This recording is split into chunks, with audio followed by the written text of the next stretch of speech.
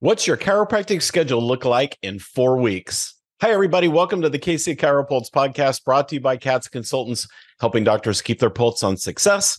I'm Dr. Michael Perush, and I'm joined today with my co-host, Marissa Matea, who is our Chief Operating Officer at CATS Consultants. Marissa, hello. Hello. How are you today? I'm fantastic. Awesome. Awesome. This whole idea, and this is your brain speaking here. It is. It truly is. It's questionable, but yes, No, it truly is. It's brilliant, in my opinion. What does the schedule look like in 4 weeks, 6 weeks, 8 weeks? I'm going to go further. What's it look like in 12 weeks? Looking at it. Yeah, look at it at a year. Looking at it that far out, can you survive on the revenue that would be created from those patients coming in? Or would your practice just die on the vine if that's what you actually schedule, what you actually see in 4 weeks or 8 weeks or 12 weeks? Yeah, it's an amazing thought process for a lot of offices to go through. I hear often that, oh, we advance multiple schedule. Oh, we do this. We've got plenty of patients on, but when you really dig into it, they don't have any patients on past 2 or 4 weeks. And past that, there's no way then to predict or trend what the practice is going to do if we're looking forward. Okay, I got to tell you, my palms are sweating just thinking about looking forward, and the schedule being empty. Yeah, so we have a tendency to only look backwards in time, and a lot of times it's in that 30-day cycle that we tend to fall into. Right. So if we're looking backwards and we're looking over a year, and we can say, okay, well, our average for the last year was 500 patient visits. If we look forward, then I think it's important to look forward to see, what are we trending? Is that 125 patient visits a week that should be on? Is it, where are you in the mix? We've done this with several offices that I think it's been an enlightening opportunity for them to look at their practice just a little differently and to see how well that they really do advance multiple schedule, because you should be able to look out and be able to predict what's going to happen on the schedule. Yes, it's called forecasting. And businesses, and I'm not talking about chiropractic businesses only, I'm talking about any business, is constantly looking forward to project what their future revenues might be. That's how you know where you're at. And while they're not booked revenue yet, looking forward and being able to see that either provides you with great comfort, we're doing well, or, oh my gosh, we need to put our foot down on the gas pedal and really zoom up some marketing, some patient communication, look at retention, all those things. So it really gives you some great, really quick insight as to where your practice is at. It also puts you in a mode of doing things ahead of time versus behind the times. So we're not looking at practice of, oh, we didn't hit our goal, now what do we do? Or our patient numbers are down, what do we do? It's really looking forward and saying, we may not hit our mark next week. What are we doing to make sure that we are going to meet that mark? What are we going to change before we get there? And so I think that's also a mindset shift a little bit, because, if you're always used to looking behind and you're always following up with, I'm in panic mode, I'm in, doing things post what has happened after versus the fact, reactionary. Yes, reactionary versus proactive. So if you're in that mode of looking ahead and knowing what's going to happen, in practice, I can say I was always looking ahead, and I had it down to, I knew on average how many call-ins we had a week, what that meant for our schedule, what that meant for who was going to be on above what was already scheduled. You could predict pretty close. I was usually probably within 10 patient visits, typically, of being able to predict what our weeks were going to look like. And okay. So I want you to hold that thought for just a second, because I want to pick that apart a lot. But we need to squeeze in a word from our sponsor here real quick. Okay. Hang on, everybody. We're talking about what does your chiropractic schedule look like 4 weeks out or further? We're going to talk more about that when we come back. Here's a quick message from our sponsor, Katz Chiropractic Business Advisors. We'll be right back. Is your team dropping the ball?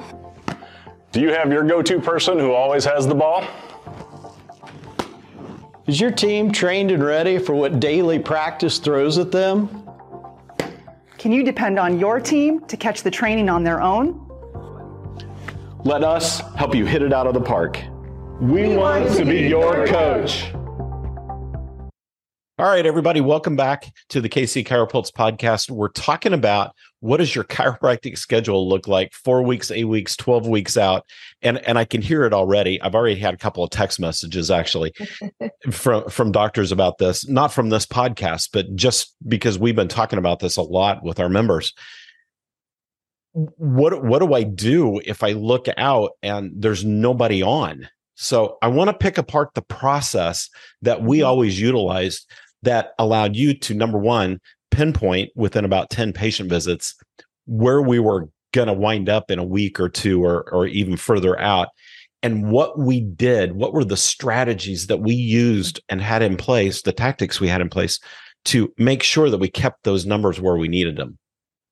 Yeah, so I think it comes down to, well, there's a lot of different factors, obviously, that go into this. So one, I'll say right off the bat, you have to have a good reactivation program that's in place that you're doing consistently. I hear from some docs that they'll do it 1 month and then they skip 3 or 4 months and then they do it again. That needs to be consistent. So the reason it's consistent, and this is a different podcast probably, but this is a marketing tactic, you have to stay in front of people. It's plain and simple. Constantly. They have to know you're there. They have to remember why they came to see you, those kind of things. So if you're putting out the right messages, that helps. So having a good reactivation program is really important.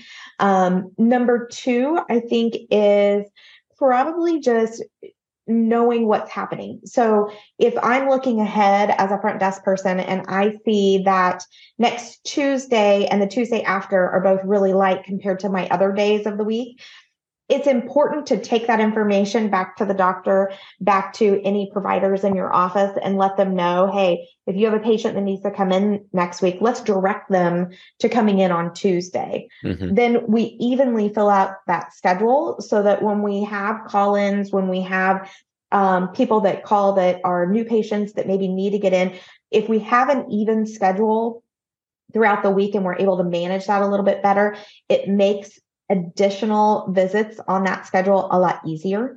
So we don't have a day that we're seeing 150 and then every other day we're seeing 100. It balances you out to make it very consistent, very easy to manage. So I think those kind of things help. So communication is basically what I just said. Right. Well, part of that communication was you were always great about telling me and the rest of our team at the beginning of every day, you would say, okay, looking out, let's just say it's Monday morning. Okay, looking out into the week, Wednesday afternoon, there's a few holes here and there. And then Thursday, we've got 15 slots open. Let's fill them up. And now then you would hit next week real quick. And you would say, Monday's full. Let's push people over to Tuesday afternoon and Wednesday morning, and we'll look at Thursday next week. But you already knew the numbers. Yeah. I already knew the numbers, and those numbers were ingrained every day so that I knew where we needed to hit. What numbers we needed to hit for our totals, what we were looking like for call-ins or for patients that were going to be new patients that would fill in schedule time coming up. And that's another big factor of this is doctors listening to your patients and hearing what they're telling you and utilizing that information to make sure we're giving them proper care. And so what I mean by that is treatment plans are very good. They're communicated to your staff so they can take them and place them on the schedule as needed. You're looking for potentially new conditions that patients are telling you that they have that may warrant some visits. So hold on there. Here's a classic example. Example. We have a tendency as doctors to want to be educating patients all the time.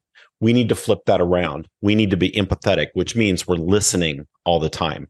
Patients will tell you, they'll give you the cues. It's little things like, oh, doc, I was at the lake last weekend and I must have spent 30 hours on the jet ski. I am so stiff and sore. Oh, great. Lay down on the table. You're here for your 2-week adjustment. And then they get off the table and you say, all right, I'll see you again in 2 weeks. Classic mistake. Right. How about, hey, you were pretty tight today. And I'm not saying do this if they're not, but what if they are? Are you really paying attention? Because they probably are tight.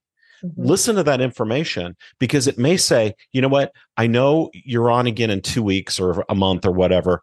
But here's what I want to do. I want to follow up in 2 days and just make sure this is holding, because you're way tighter than what you normally are on your wellness interval.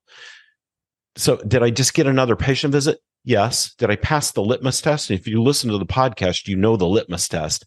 Is it good for the patient? Is it good for the clinic? If so, if it's yes to both, then do it.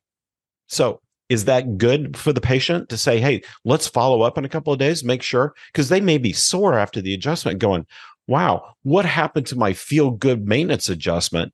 I don't know if I'm going to go back. Or they don't tell you for 2 weeks, and in 2 weeks they come in and they're worse. Yeah. And now you've got just a big setback, and you've got to go through, a whole treatment plan again. How about just adding an extra patient visit in? That's good for the clinic, and it's good for the patient. So do it. Here's another classic example. Sorry, I'm running away with this. You're good. Patient comes in and said, "Oh, doc, I spent this weekend, doc, I'm going to be cutting down some trees." Okay, is that rough and tumble work? Yeah, it is. Okay. All right, perfect, Mr. Patient. I want to see you today. And then let's follow up on Monday after the weekend and make sure the trees didn't get the best of you. Or here's another one. Grandmother comes in and she says, I've got all 5 grandkids this weekend coming up. Oh my gosh, here's what we're going to do. We're going to see you today. And then by gosh, we're going to see you again on Monday or Tuesday, and make sure those 5 grandkids didn't break you down into little pieces. Absolutely. That's good for everybody. It is. And staff has to be involved in this process as well. Absolutely. Because a lot of times your patients are telling them these things. And so they have to be cued into knowing when to listen to those things so that they know when to convey that information to you, because it may be good for the patient. It may be good for the practice type thing. So paying attention to those things, relaying information to the docs is super important. So the other component of that is going to be your new patients that are coming in. So depending on where you're at in practice and how many new patients you need, you should know that based on what the trends in your practice are and where you're at with patient visits and those kind of things, and wellness visits. Again, I'm going to say that again, where you're at with your wellness visits. Your wellness visits are your repeat patients, and they're the ones that basically build the base of your practice. So we have to have those repeat patients, just like any business, to really succeed. So that's my 2 cents on that, right? Right. But so your new patients are also a big factor in your 4 weeks out and your 8 weeks out, because if you are not scheduling those visits out, you're doing a disservice to the practice, because we can't trend. We can't look ahead. So I will tell you, staff, that it is not hard. There are easy processes if you have the right verbiage for doing this procedure. And I highly recommend that if you're not a client and you need to be, give us a call. But we can help with those kind of things and make sure that those basics are really set in your practice to help you. So if you have all those components that we've talked about, your communication, your new patient, your listening for other opportunities, all of those things combine make what we can really look ahead for. And that's that nice practice that's already got patient visits scheduled, and we're not panicked when we look out and see not very many people on. That's right. That's right. And that's exactly what we do at Katz Consultants. We teach you and help you implement simple little tactics and strategies that make a huge difference in your practice and create long-term success more than you ever dreamed of. So make sure you check us out at katzconsultants.com. And, when you're there, check out all the different things that we do, our different membership levels. We make memberships so completely simple, stupid simple sometimes, I think. Yes. And there's so many different ways to get the information in your hands and then implement it into your practice. So check all those things out. Check out our free downloads. We got some great ones out there. And make sure that you're plugging into the KC Chiropulse podcast each and every week. Marissa, anything else to add? No, I don't think so. Get your staff involved. I can't stress that enough to make sure that they are helping you and they are your partner in your practice to help you grow. That's so important to make sure you have the right people in place so that you can hit those goals. Absolutely.